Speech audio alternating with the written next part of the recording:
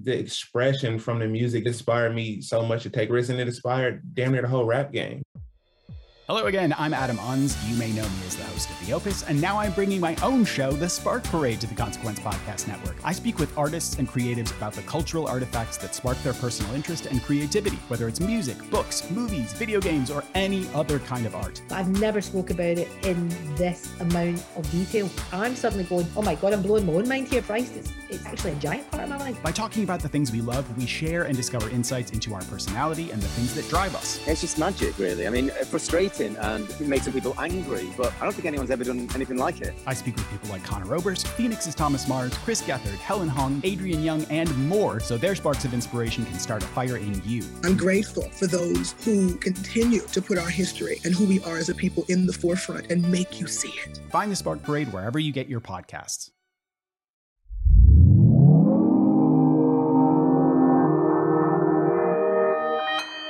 Consequence Podcast Network. Hello, this is Neil Finn. I'm giving you the story behind the song on the Consequence Podcast Network.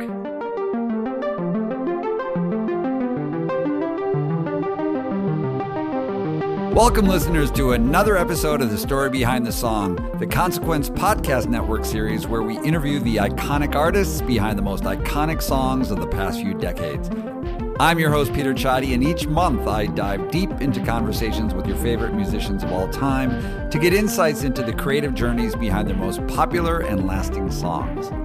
I also ask each artist about one of their personal favorite deep cuts from their own catalog. In the process, these living legends reveal frequently surprising, never-before-discussed details about these songs and their creative journeys, as well as candid reflections about their personal triumphs and challenges. In this episode, I speak with Neil Finn of Crowded House, a band that released its first album in 1986 and is known for having created some of the most beautiful music of that era, and continues to record to this day. In fact, Crowded House just released its latest album, Dreamers Are Waiting, its first in over a decade, earlier this year. Neil is clearly a restless soul with an endlessly creative mind. Apart from Crowded House, he has served double duty as a member of Fleetwood Mac since 2018, and he also continues to record as a solo artist. We discuss all of it and how he juggles it all. But first, we discuss the story behind Neil's classic song, Don't Dream It's Over. You know, the Hey Now song that has transcended mere classic status to become one of the few true lasting music anthems of the past 40 years. Neil wrote this song, which is sure to continue to delight and inspire sing-alongs for generations, essentially in less than 24 hours, something we've learned is quite common for artists when they created their most lasting signature songs. We also discussed Neil's pick, his beautiful love song, Fall at Your Feet, from Crowded House's third album, Woodface, which was released in 1991. So take a listen as we dive into the story behind the song with Neil Finn of Crowded House. There is freedom within, there is freedom without. Try to catch the deluge in a paper cup. There's a battle ahead, many battles are lost, but you'll never see the end of the road while you're traveling with me. Hey now, don't dream. Neil, welcome. Thank you. It's nice to be here, Peter. And Neil, where are you right now? Where are we having this conversation? Well, I'm on the west coast of New Zealand, just out of Auckland, at a beach called Piha, which is where we have a beach house, and we get out to, because it's so close to downtown Auckland, we can do it on a whim. So yesterday it was a gorgeous day, feeling very summery, and I just came out here to try and finish some lyrics, which is a good place to do it. Wonderful. So are those lyrics to Neil solo, Crowded House, or to which project? Well, at the moment, they're just songs. They will become, some of them at least, Crowded House songs, given we've had a lot more time this year than we thought we would have. It's the normal event that you do a record and then you go out and, play live for the next year or so. And so it kind of creates a natural sequence of events. And make a record once every 2 or 3 years. At the moment, we had such a long break last year because we couldn't play anywhere. I've started writing a whole bunch of new material. So that will emerge, I think, probably some point next year as a Crowded House album, and I'll have a few left over. And I don't know what will become of them. Well, it's interesting. Before we get into some of the things we were going to talk about, I'll ask you about that. You're writing songs all the time. How do you decide which song is it something that you have in mind as you're writing, that this feels like a Crowded House song versus a Neil Finn song versus another project song? It's usually not established until we get into rehearsal. If we're doing a Crowded House rehearsal, the band will start to play all of the ideas that are around, and some of them will rise to the surface because the band just takes them somewhere, you know. And in many cases, that's what enables me to finish them. I kind of need to hear them coming back at me in some form in order to get the last few words figured out, and you know, to get that last rush to push it over the edge. You always try and finish something entirely at the time the first idea comes, but it doesn't always work out like that. Yeah, and it's a good time to ask you just about your process. Do you have one set process when you're writing your songs, where you start with lyrics first or the music first, or vice versa? Or how does that work with you? It's not entirely the same from day to day, but I have a setup with a piano and a guitar and a little recording. I used to have a 4-track cassette recorder when they first came out. And I got into the habit of making little demos of, first of all, of very rough ideas, atmospheres in some cases that I would become inspired to write on. It's like I want to get a hint of the way the record might sound in order to actually write the song. It just wills you on. And before I've even got a couple of lines slung together and real lyrics, I've got a whole bunch of nonsense which I'll harmonize to and elaborate on. And in a way, I like to keep it in that sort of state in order to allow every possible, accidental stroke of good fortune to emerge. Because once it's emerged as a finished thing, it's very hard then to take it apart again. So, yeah, I'm happy to stay in that subconscious zone for a long time. No, that's fascinating to hear. And it's great to see that you're in New Zealand. I visited once far too long ago. I'm actually in San Diego, so near the beach, not too. So we only have 18 hours, something like that between us. But in any event, welcome. Just the short hop on an airplane. Show. Yeah, I was going to say it's the same ocean, but of course it's not, because I'm facing the Tasman Sea, which looks out to Sydney, basically. So, New Zealand, one of the most beautiful places on this earth. Yeah, well, I would agree with that, and we're happy to be here. But we've spent a fair bit of time in California in recent years as well, and I have a soft spot for that as well. Yeah, it's not bad in the Southwest. It's not bad. So today we're going to talk about two songs, as I said. Don't Dream It's Over, from your debut Crowded House album, and then I asked what the other song would be that you would like to discuss, and you selected Fall at Your Feet, which is from Woodface, which is the third Crowded House album. And so we'll get into that. And then just quickly, we'll talk more about this, but you just recently released the latest Crowded House album, Dreamers Are Waiting. And I've been listening to that album, and it's very faithful to Crowded House. It's a wonderful sound to it. And that was just released in June, I think, of this past year. And so you're going to be touring in support of that starting in June of next year.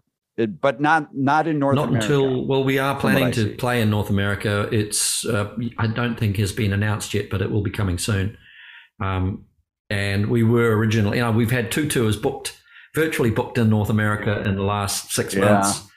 Yeah. Which, it's actually possible we might have been able to do the one in October that was booked. But there's too many variables coming from this part of the world. There's so much, bringing all these people over, and the chance that something's going to get cancelled at the last minute is just, from an economic and also just logistical standpoint, too difficult. But we're disappointed not to have been able to play this new record live for good folks over there, because I think the band, the few shows we did in New Zealand in March this year was so, really whet our appetite, and the band was sounding so good. So, it'll happen. Oh, yeah. Crowded House fans are excited that this is the first new studio album in over 10 years. So it's a big deal. And you have 2 sons who are now in the band. Correct, yeah. They, of course, grew up with Crowded House, the ethos, the music, the humor. They had no choice.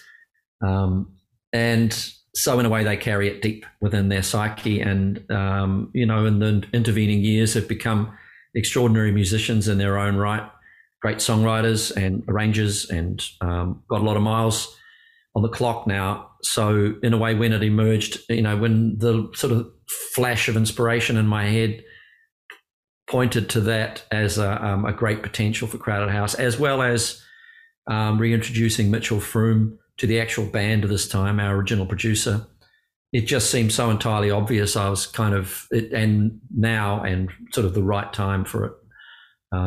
So yeah, that's been a revelation. I think the band feels it's got huge potential for growth with them. And we walk into the room. I know it's hard to probably believe, but it's not really a father-son dynamic. It's a band members dynamic. I only get a veto when it's my song.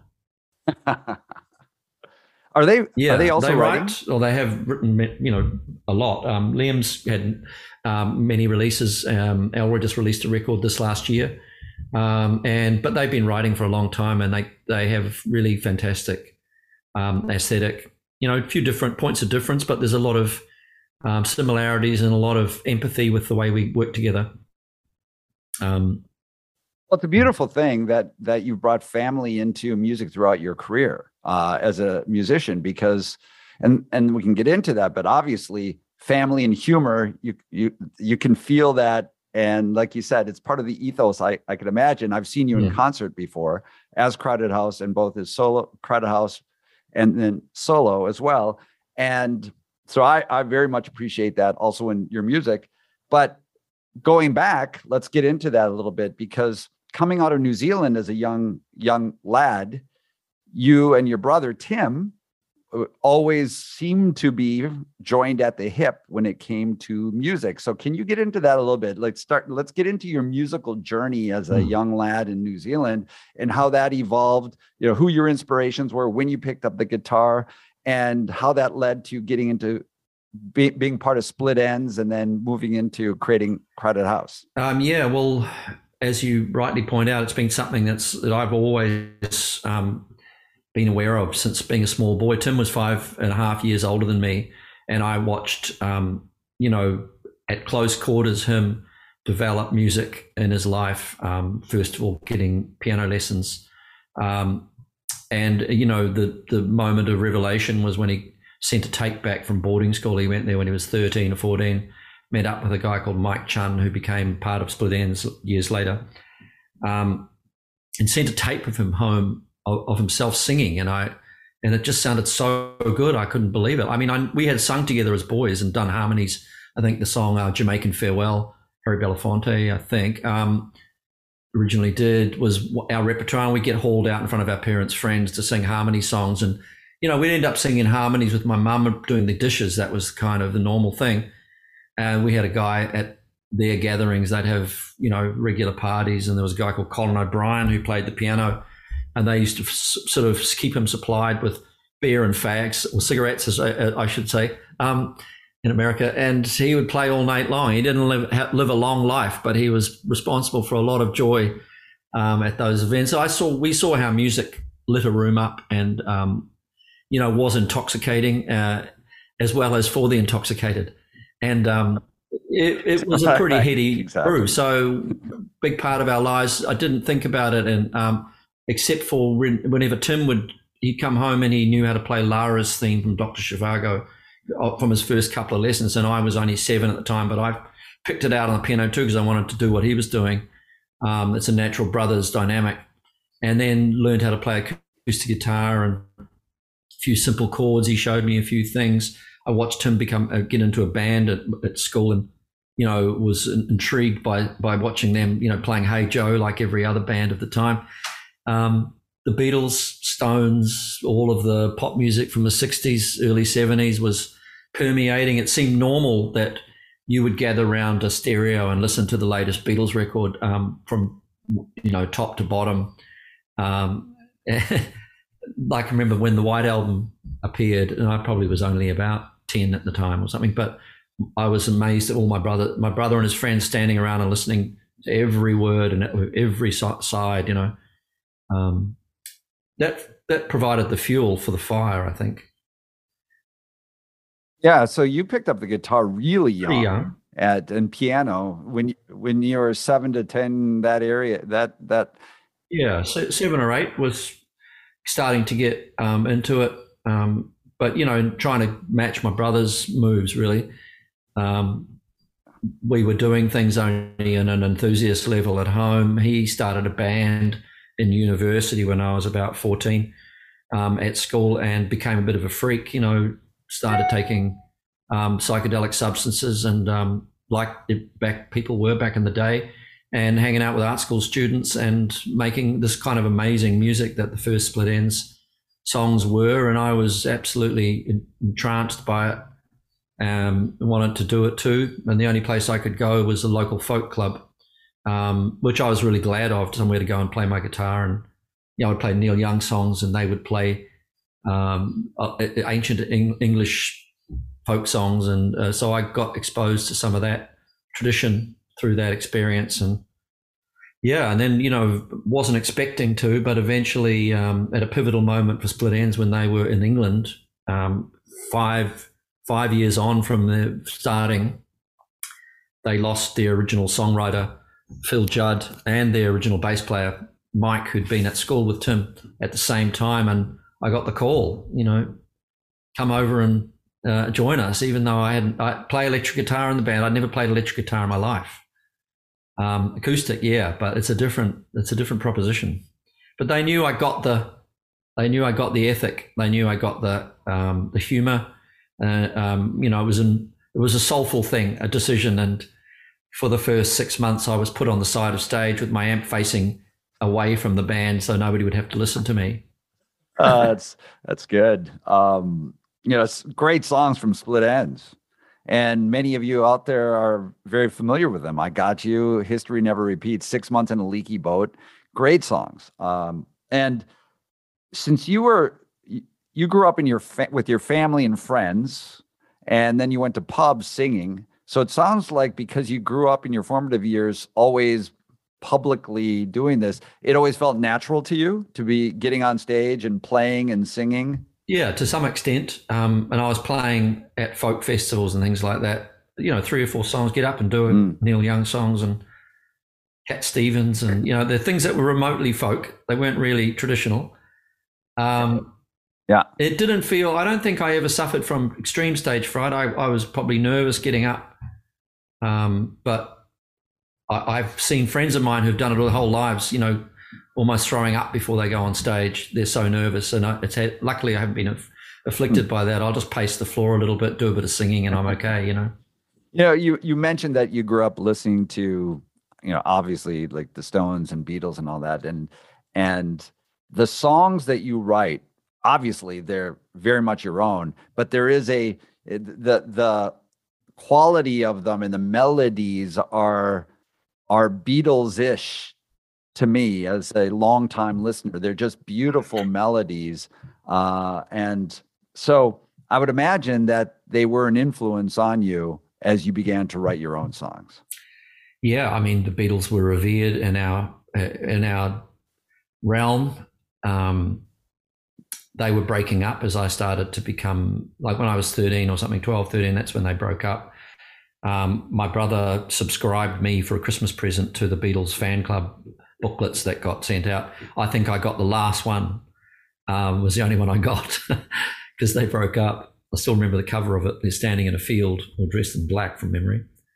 And I bought Let It Be was the first record I had, which is a really interesting turn of events now because I've just watched the entire Get Back film. And so it has a lot of... I finished it last night. Yeah. It's pretty incredible. It is incredible, yeah. Well, it's on many different levels to get that close to something that's sort of mythical in a way. And was my first, like I said, my first record. So those songs, even the little intro bits in the middle, I Dig a Pygmy by Charles Hawtrey and the Deaf Aids, phase 1 in which Doris gets her oats.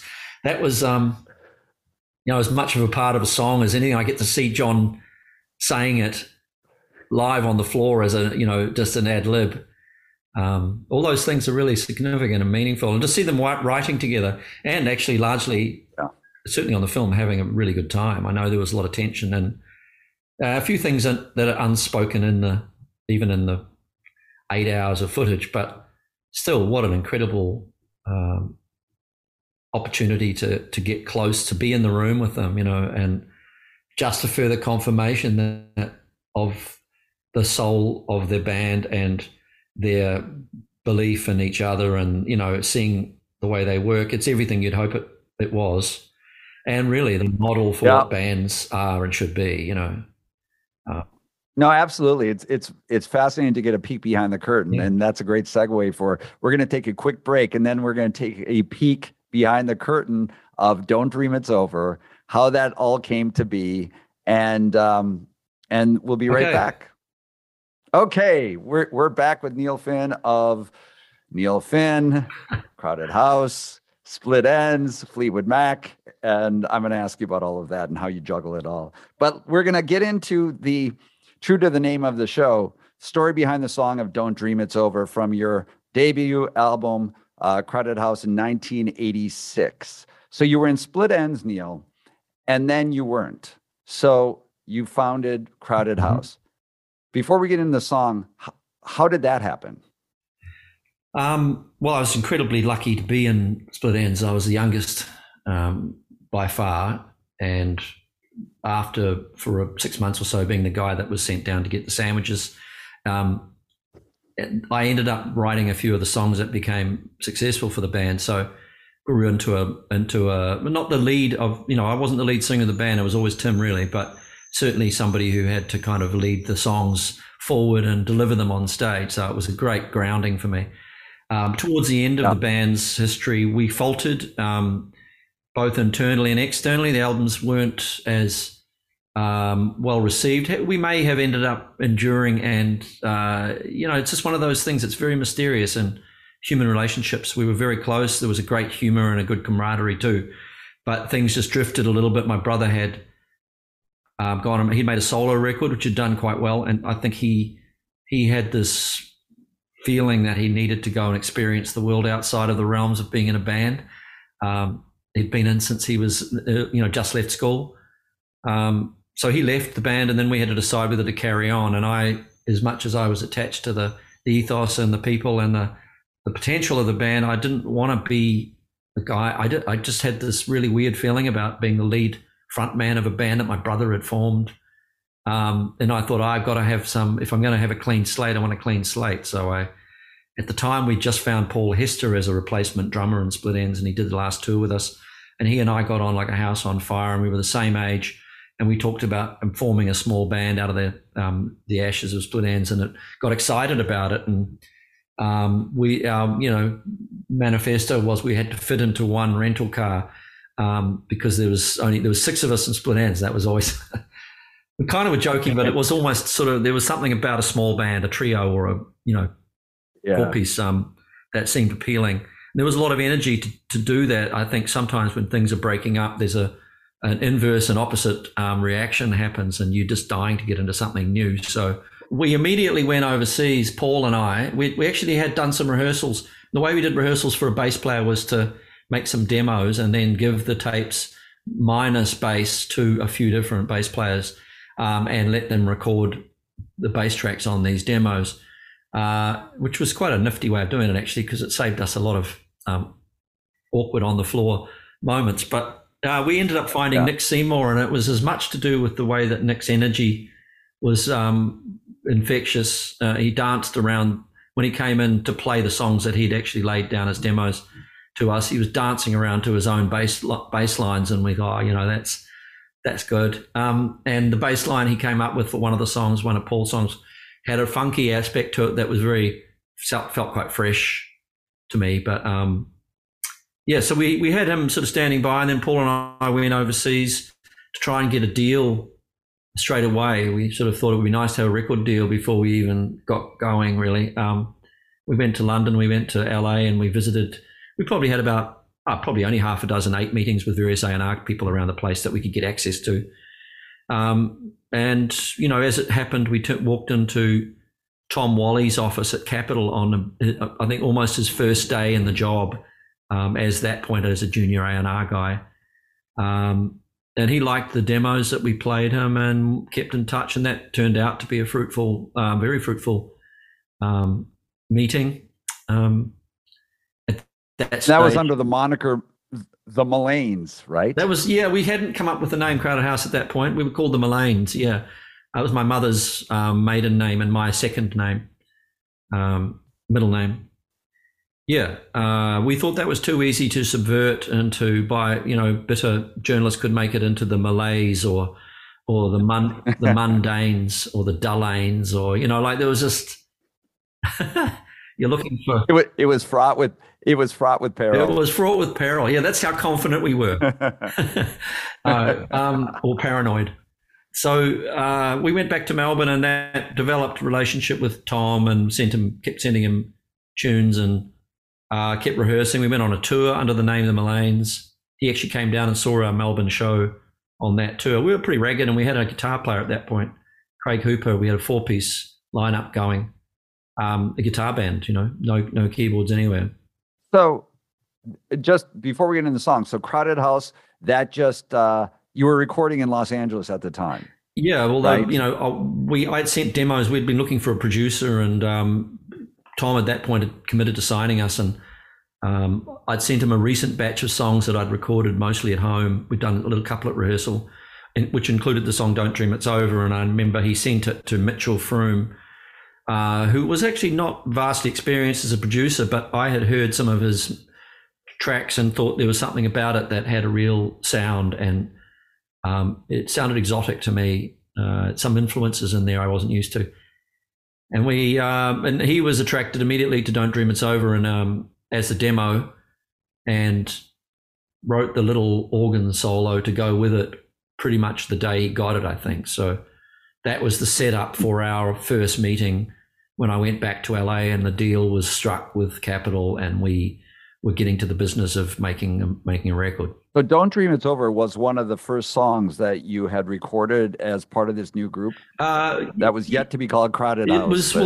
It became part of the first album's recording, along with all the others, and some of which we'd had for a while, and some had just emerged.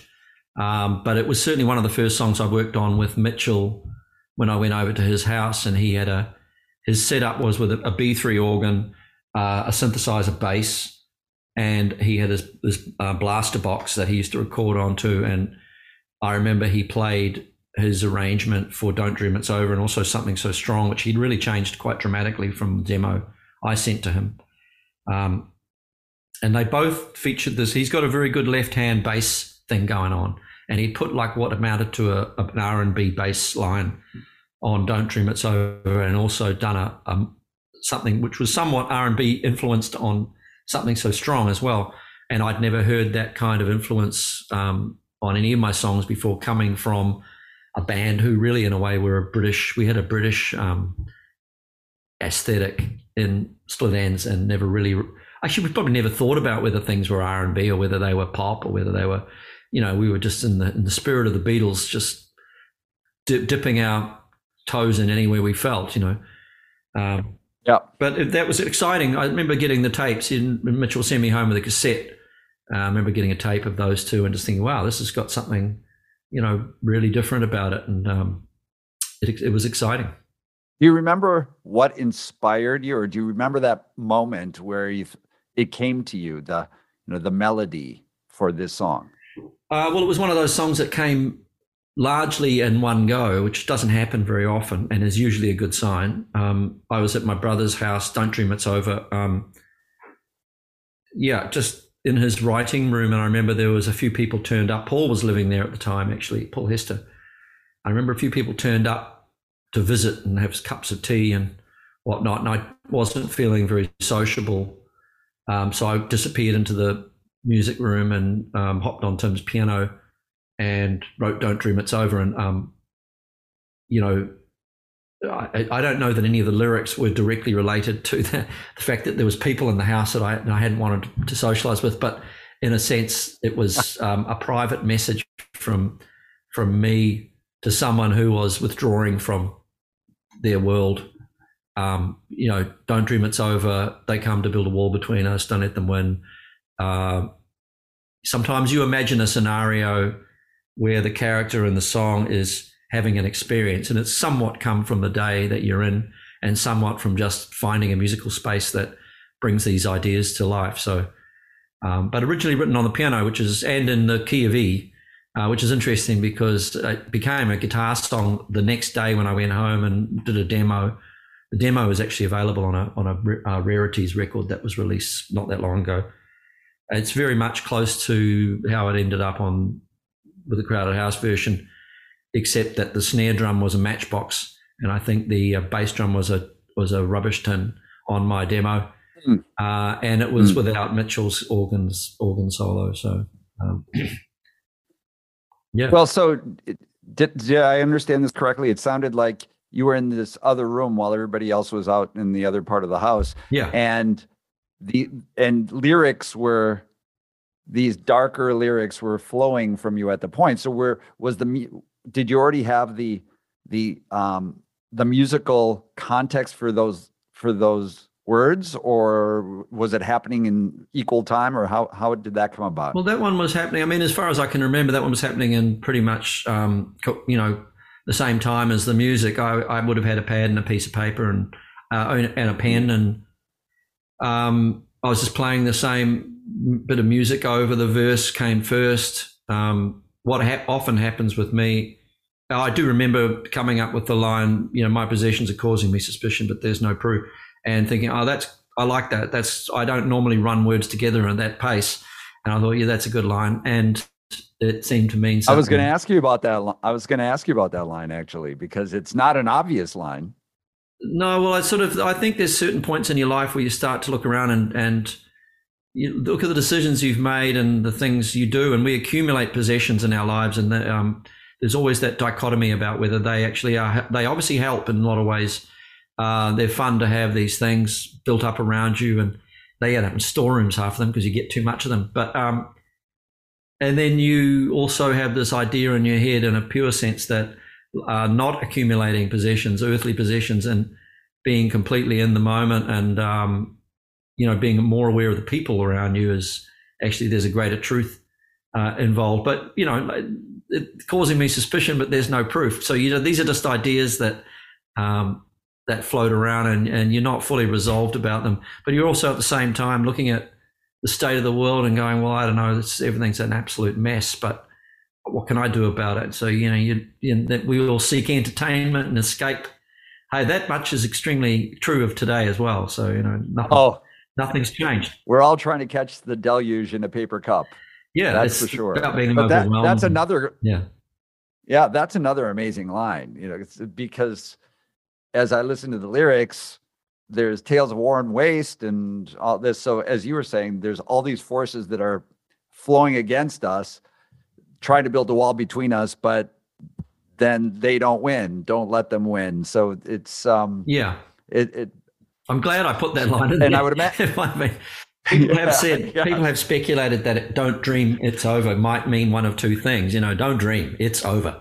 So if I ever write a song called "It's Over," you can probably predict that I'm in a really dark place. Well, so what does? I don't want to ask you to be literal, because that's the wrong question. But don't dream it's over. You have all these forces that are coming and attacking you, and don't let them win. So don't dream it's over. Like you said, don't dream it's over. But don't dream it's over. What does that mean to you? Well, I would much prefer to see it as I'm always attracted to double meanings anyway, so I'm happy when people get things wrong. I don't really want to be too literal. Maybe it's the way it just suits me not to be. I like some songwriters that are very literal, but I don't want to have to concentrate on getting a song when I first hear it. I like it to kind of come in through the back door a little bit and kind of catch me by surprise, and sometimes get it. I don't even know what it's about. Hence the way that people use the same song for weddings as they use for funerals on many occasions. I was just hearing about the Hallelujah song on a podcast recently, and they were saying it gets used at funerals and it gets used at weddings. And, you know, if you listen to the lyrics, you go, why on earth on either would it be really appropriate? But people, and I like that about songs, you know, like the non-literal interpretation. But for me, Don't Dream It's Over is a very much a hopeful, positive statement. You know, don't start to believe that there's no hope, I suppose. And that's the first step in addressing things in your own personal life that are not right. And it's the first step in the world addressing, you know, an acknowledgement that there is hope, or, you know, an affirmation that there is hope. So I think that's, you know, you don't think about these things at the time. I wasn't sitting there thinking, oh, this will, you know, people will use this as an affirmative anthem in years to come. You don't have any of those thoughts in your head, but I've been so delighted that it has been used in a lot of different contexts as an affirmation of hope. Yeah, I mean, that's the kind of thing, the mysterious journey that songs make is just super grateful for it. Did you immediately know after you wrote that song that one in particular was special? I don't. I think I was really into it. You know, like I made a pretty nice demo of it, and I knew that it had something in it, but not overly. I'm not over and above others that I was working on. Whatever you're working on, you sort of, in order to finish them, you have to really love them at some point. You have to really, feel something by listening to them, and I always have a moment at the end of the day where I'll listen to what I've just worked on. If it's turned out okay, like a dozen times at the end of the day, just over and over, quiet, loud. On my old Porter studio, I used to be able to listen to it slowed down and sped up. And I just, because you just really, it's the delight to have made something out of nothing, you know, and it wasn't there this morning and here it is. And then and nobody else in the world has heard it. So you kind of get this little private moment with something that you've created. And it's, you know, one of my favorite things about writing. Well, it must be, and then we'll take a break, but it must be pretty amazing, the journey of being in the back room, recalling that moment where you were away from all the others. It flowed to you. It sounds like within 24 hours, you had pretty much had it all. So in that 24 hours, and now here we are, 40, almost 40 years later, 35 years later. The mind boggles. Yep. It does. And it truly is true. That song truly is one of the few anthems that the world knows and can sing together. There aren't many. I can't think of many. And that's truly one of them. And many know of it as the Hey Now song. But it is a very special song. And it's one of many in your great catalog. And so we're going to get into a second one, but thanks for taking us through that one. So we're going to take a quick break right now, and then we'll come back with Neil Finn to discuss the second song, which is Fall at Your Feet from Woodface. Okay. Hey there, it's Kyle Meredith from Kyle Meredith With. After you check out the latest episode of my show, be sure to check out some of our other great programs on the Consequence Podcast Network, including Standing BTS, a bi-weekly podcast covering all things BTS and ARMY, and The Opus, Consequence's original documentary podcast exploring legendary albums and their lasting legacies. So head to consequence.net to listen to these podcasts and many great others. Okay, we're back. So, Neil, welcome back to Story Behind the Song. I asked you to choose the second song for today's show, and you chose Fall at Your Feet from Woodface, which is the 1991 third album of Crowded House. And in that album, your brother Tim, going back to Family Affair, joined the band for that album. Yeah. So before we get into the song, how did that all happen? Why that moment in time? There was concurrent activity happening around the time of Woodface. We had started to record a new Crowded House album in LA, and we did probably ended up with 7 or 8 tracks that we really liked, but it wasn't a full album yet. So at the same time, or maybe just before that, around the time of the birth of our younger son, Elroy, so this is now I can tell you exactly, it was 32 years ago. just over. Tim and I decided that it was time he and I wrote in earnest some songs together, because in fact we hadn't really ever done it, not sitting in a room. This was, I suppose the subtext was that we would do a Finn Brothers record at some point. And we wrote this batch of songs very quickly and in a real rush, and it was just a glorious 2 or 3 weeks in this apartment upstairs next door to where we were living. And Paul came in and played some drums on some demos, and they just had a lot of joy and there was a lot of really strong songs in there.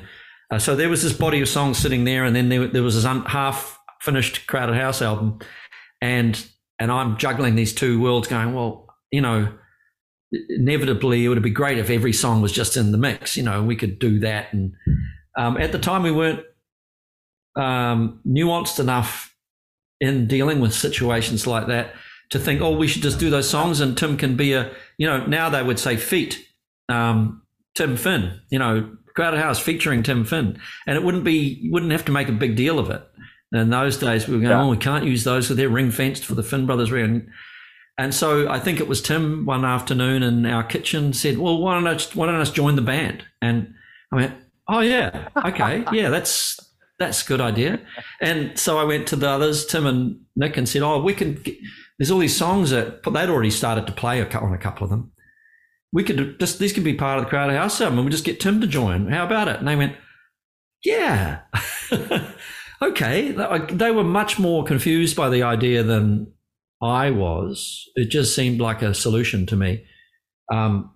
They loved the songs as well, and we all were really good friends. In fact, Paul was living in Tim's house, but at the time. But it was, they probably looked forward a little bit and went, well, that's a big move, to suddenly have another strong lead singer presence in the band. So but certainly in the short term, the songs, we did them really well, and they became a very important part of that record. And the recording was enjoyable. We went back to LA and sort of reconnected with Mitchell, and he helped us finish them off. It was great news for the album. Yeah, and then subsequently, and then we'll get into the song, you had an official Finn Brothers album, and one of my favorite songs of yours, Won't Give In, from that album. So just for everybody who's out there, that's a wonderful song from the Finn Brothers album. But going back to the song Fall at Your Feet, so how did you decide to choose that? What makes that song special to you? I'm not sure. It just kind of popped into my head when you asked what other song we should talk about. It has got an interesting story to it. And it's also a song that's endured for me as one I really enjoy playing every time I ever do it. It's just, it has, I guess, and it's used like one of those songs also, like Don't Dream It's Over, that's used for occasion. It's become an occasional song, like it was used at wedding. I played, in fact, at a couple's wedding where they wanted me to play that song. And it seemed, in fact, I've done it twice at weddings, actually. And they, in a way, is not entirely wedding appropriate. But I know when you look at the lyrics, yeah. But on the other hand, there's something about the, the declaration in the middle section, I think, particularly, that is very positive. And a couple of people have said to me that was a really important song for us when we were getting to know each other, because we both come out of difficult relationships, and I think it's so often a second or third time around sort of song, where you've taken someone's sorrow and made them it been a redemption. The love has been a redemption for them. I think that's what the song's a little bit about, is the redemption of coming in after deep emotional turmoil. A declaration of commitment and love after that is what makes that song resonate for people. Yeah, I mean, I'll be waiting when you call. It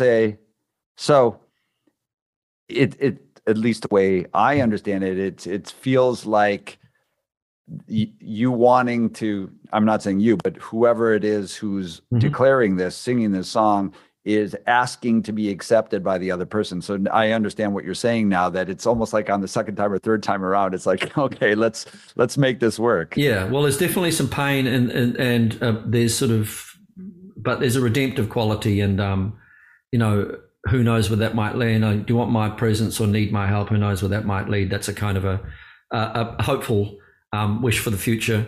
That's why people communicates to people, I think.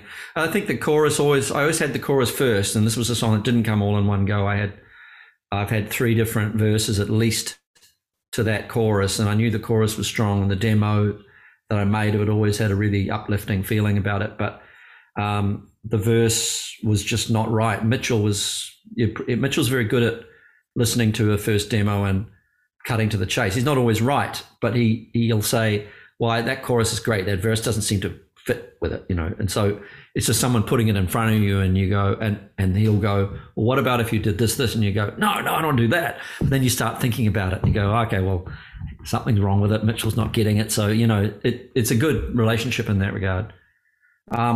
So we tried 3 or 4 different verses for it. I've got video footage of us listening to one in LA. We did it A&M Studios. It sounds pretty good, but it wasn't quite right either. It was too upbeat for the chorus. The chorus needed to sit back in a slightly more reflective zone. Then eventually in Melbourne, we were recording back in Melbourne after that, and I was just playing this bit of music I'd had since I was about 18 years old. I wrote when I was about 18 or 19, and Mitchell seized upon it. We weren't playing Fall at Your Feet at the time. I went, that would work with Fall at Your Feet. And so we immediately fashioned a sort of verse chorus interaction, and it did feel really good.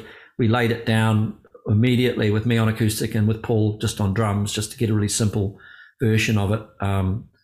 And by the end of the day, we had the song in virtual finished state. But when we got the final run, it was a very energetic run to the finish. It's another beautiful song. There's so many from the catalog. And when I think about it, because I do know your catalog really well, and when the melodies just throughout are one of your signatures is that they're just beautiful melodies. And there's also frequently a melancholic is not the right word. It's not the right word, but there's definitely a depth of emotion to many of the songs. And those are 2 great examples, the anthem of Don't Dream It's Over, and then this very personal song, Fall at Your Feet. So it always fascinating to hear the journeys behind the songs. And in the time that we have left, I want to get into some of the other projects that you're working on. Okay. So first of all, you just released, as I said before, your first new studio album for Crowded House in over a decade. And that just came out in June of this past year. Dreamers Are Waiting, and you're going to be touring with that. But after 10 years, is this something that you knew was going to be happening, or how did this all come together where you decided now is the right time to release another Crowded House album? To some extent, my musical trajectory is a stumbling along process, really. I don't think we've ever had a master plan as a strategy. We've had like 6 or 7, if not more, managers over the years. I don't know if that means that we're really hard to manage or we just picked the wrong guy. I don't know. I wouldn't want to comment about that. You have many interests, Neil. It's a beautiful thing. You have many interests. Yeah, but we don't have. So you see, I'm just maybe that makes me a restless soul, but it could have made me into a restless soul as well. Like I said, we haven't really had a master plan over the years. I'm musically very curious, and so I try and keep finding new ways to put fresh things in front of me. I wasn't content just to be Crowded House for the whole time, even though, there's a lot of people out there who would say once you've got a brand, you just stick to it, because the public don't follow you very willingly. And I think that's too safe. No, but it is. But it's probably true from a commercial point of view. But no, I'm always trying to put some kind of truth into what it's called. So if it's a solo record, then it's a solo record. If it's a brothers record, it's a brothers record. If it's Crowded House, as it is now, then I'm attached to the whole idea of what a band can bring. And the fact that the songs won't turn out exactly as I imagined they would is a wonderful thing. I think it lets the light into the music sometimes. It makes it feel more interesting and more dimensional, 3-dimensional. And so anyway, and I had the remarkably unexpected experience of joining Fleetwood Mac around my 60th birthday. It's the last thing in the world that you would speculate forward and think, oh yeah, I reckon I'll be asked to join one of the biggest bands in the world when I'm about 60. Yeah. Happy birthday. Yeah, happy birthday. Actually, I share a birthday with Stevie. Virtually anyway. Amazing. But we're a day apart, but given the time zones, it must have been around the same time. And yeah, so that having happened, but that gave me, that was an extraordinary experience. It gave me a fresh appreciation for what classic bands are, and singing those amazing songs every night with them, and seeing that there's vitality and rejuvenation in their ranks that came from a momentous decision. And some would argue, this won't be the same. It can't be, and obviously it can't be the same as what the last lineup was. But Fleetwood Mac, of all bands, have made a whole lifetime career out of refusing to be defined as one thing and another. A blues band in its original form, as a roots band, went psychedelic for a while, became a pop band, and there we were standing on stage, and the band was just absolutely rocking it. John McVie's dancing across the front of stage with the joy of it all. And I'm part of that, and it just gave me a real interest and enthusiasm again for the idea of a classic band and what all of these individuals and characters were bringing to this night after night in this new state. It was a fresh vehicle, but people were singing every word, and there was just this joyous feeling in here. So I thought, well, how could I re-envisage or reimagine Crowded House that it would seem to be an exciting prospect again? And it seemed entirely obvious, as I said before, that when I thought about my sons, who'd become some of my favorite musicians on the planet, and also Mitchell Froome, who we'd actually asked to join the band way back in the early days, but had been very instrumental in many things, as I've described with the songs, about the way that we've worked. I wanted to attach myself to that, and I had a feeling that would be a really exciting thing to have that potential for continuing and making new music. That's the way mindset we had for going into this new record, Dreamers Awaiting, and we were literally rehearsing for that the day after my last Fleetwood Mac show. Oh, how about that? So you are restless, going from one to the next. Well, it wasn't planned like that, but they put in some extra shows, so we had the studio booked. But actually, it was really good because I didn't have time to have that post-tour slump. You can often wander around the house going, what the hell do I do now, It doesn't sound like you have many days like that where you're wandering around. What am I going to do now? You're one of your projects. Where do you take Fleetwood Mac from here? Where does Fleetwood Mac go from here? Because when I look at the website, your name is still right there. You're a band member of Fleetwood Mac. So where is everything going? Yeah, it's quite it seems like when I think about it now, I go, did that happen? It has so much sort of an unreal quality to it. In part because this whole world has gone so strange in the last 18 months. The idea that we got through all those shows in one piece, albeit a few of them delayed through illness, but it seems remarkable now. Look, I think that we left it with everyone had a great desire to see something else come from it, whether it be I don't think another big world tour would ever happen, but a few of the band would probably love to do some recording. I would be one of them, but that's a harder mountain to move. But everything's on hold, everything's up in the air, and I don't know if anyone could answer that question at the moment, given the state of the world. So, but I'd be delighted. It was a wonderful experience, and I really valued the friendships and the music. Understood. And it sounds like you have your tour coming up with Crowded House. Yeah. You're writing songs. You're always writing songs, and so there will be, I would imagine, another solo album upcoming at some point too. So, are there any other projects that we should know about that are of particular interest to you? I have. Well, I don't. I don't know exactly because I'm still finishing. I'm at the beach trying to finish lyrics. Once I've got a whole body of new songs, and there could be anything from a dozen to 20 new songs, I'll have a bit of a feel for which ones might work as new Crowded House material, and there might be others. I always have this feeling when I'm writing that, oh God, I'd love to hear a woman's voice on this song, or a choir on this one, or I have, that may happen at some point. It may not, because I might actually find ways to try and sound like a woman, and do it myself. But hey, something new and different. Yeah. So I can't really answer that beyond, just writing, and I'm really excited about making another record in the course of the next few months, especially if we can get together. We are potentially going to get together in March, April, if the borders get opened. One of the questions, and I'll close it with this, because I could ask so many more, but I like to ask artists such as yourself, if it hadn't worked out in a way where you would be able to make music your career or your profession or whatever you want to call it, your calling, what do you think that Neil Finn would be doing in your life as a profession? I didn't get a chance before I joined Split Enz to really establish any other talents or skills. I was a hospital orderly, I was a shop assistant, and I was a storeman packer. Yeah. None of them really seemed like a future at the time. Although I was glad to be a hospital orderly because it actually cured me of any anxiety about hospitals. I was, I'm okay going to hospitals now. A lot of people freak out when they step into a hospital.